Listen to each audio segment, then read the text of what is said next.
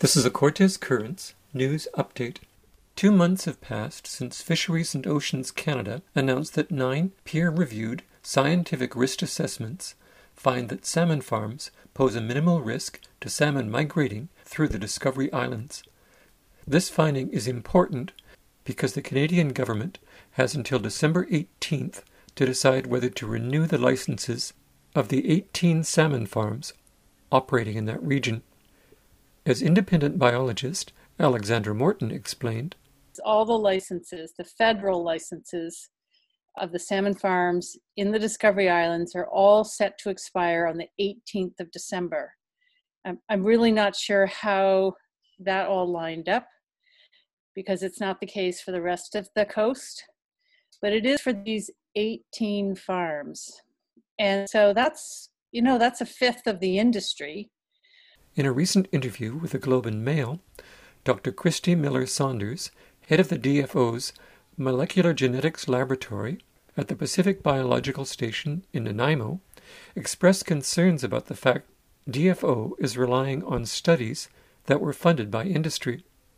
She insists this can lead to scientists only asking the research questions that the industry agrees with. Jay Parsons, Director of Aquaculture, Biotechnology, and Aquatic Animal Health at DFO, responded that DFO researchers independently undertake the research and that the research is public and it is published and it is made available to the scientific community. But some scientists ask why sea lice were not among the problems assessed in the Discovery Islands.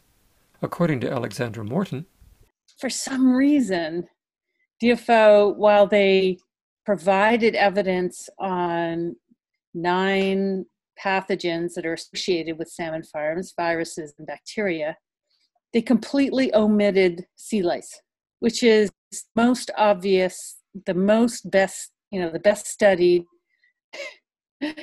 and probably the greatest impact on juvenile wild salmon that are trying to get to sea past these farms.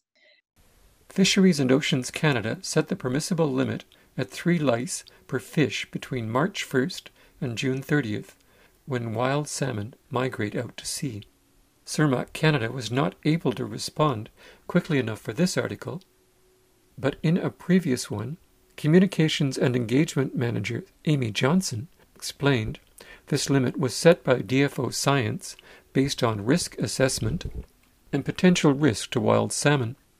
David Kimmel, Managing Director of Cermaq Canada, added that the higher the number of sea lice in the ecosystem, the more frequently we will need to treat our farms. Sea lice numbers can fluctuate depending on several factors, such as water temperature, salinity, and the in-migration of wild salmon. Once lice enter our farms, as with any farmed animal, the parasites can undergo an amplification effect.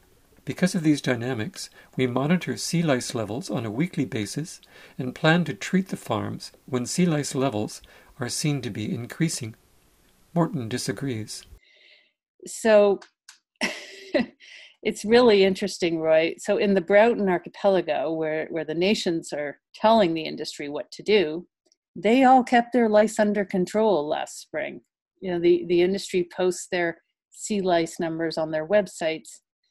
And about 15 years ago, the province of BC said, look, you guys can have 3 lice per fish. And after that, you got to deal with them. So in the Broughton, they kept it all under. Everywhere else, they went over, including the Discovery Islands, where 50% of the farms went over. And the problem that the salmon farming industry is facing, which is all of our problem now, is that these sea lice have become resistant to the wonder drug called Slice that really worked. When more than 3 lice per fish are found at a salmon farm, they're currently given 42 days to clean up.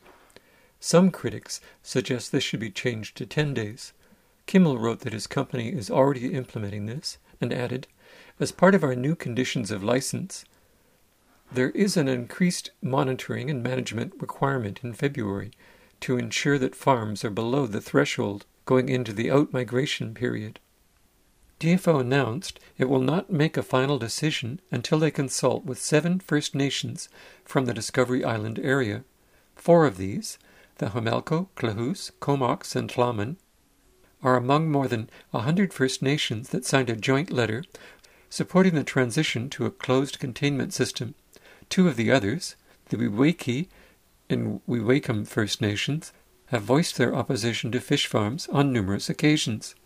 These nations are really worried. They don't have salmon. They don't have salmon for culture and ceremonial purposes. They don't have salmon to eat, which is a major component of their diet. I mean, nutritionally, the salmon are extremely important, as they are for, many coastal residents will feel the same way, but for First Nations, of course, there's 10,000 years or more of history of eating this highly nutritious food.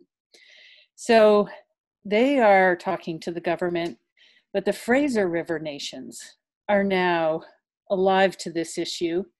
They also are very worried, very concerned that they also, don't have salmon. It's the same fish. And some of these nations have proven their title and rights to the Fraser River sockeye, which are going through the Discovery Islands. And they're not being consulted at the moment, but I believe they're on the list. The mayors of Campbell River, Port Hardy, Port McNeill, and Gold River are asking to be included in the government consultation. You've been listening to a compilation of a live interview with Alexandra Morton, several emails exchanged with Amy Johnson and David Camille of CIRMAC Canada, and facts gleaned from numerous articles on the web.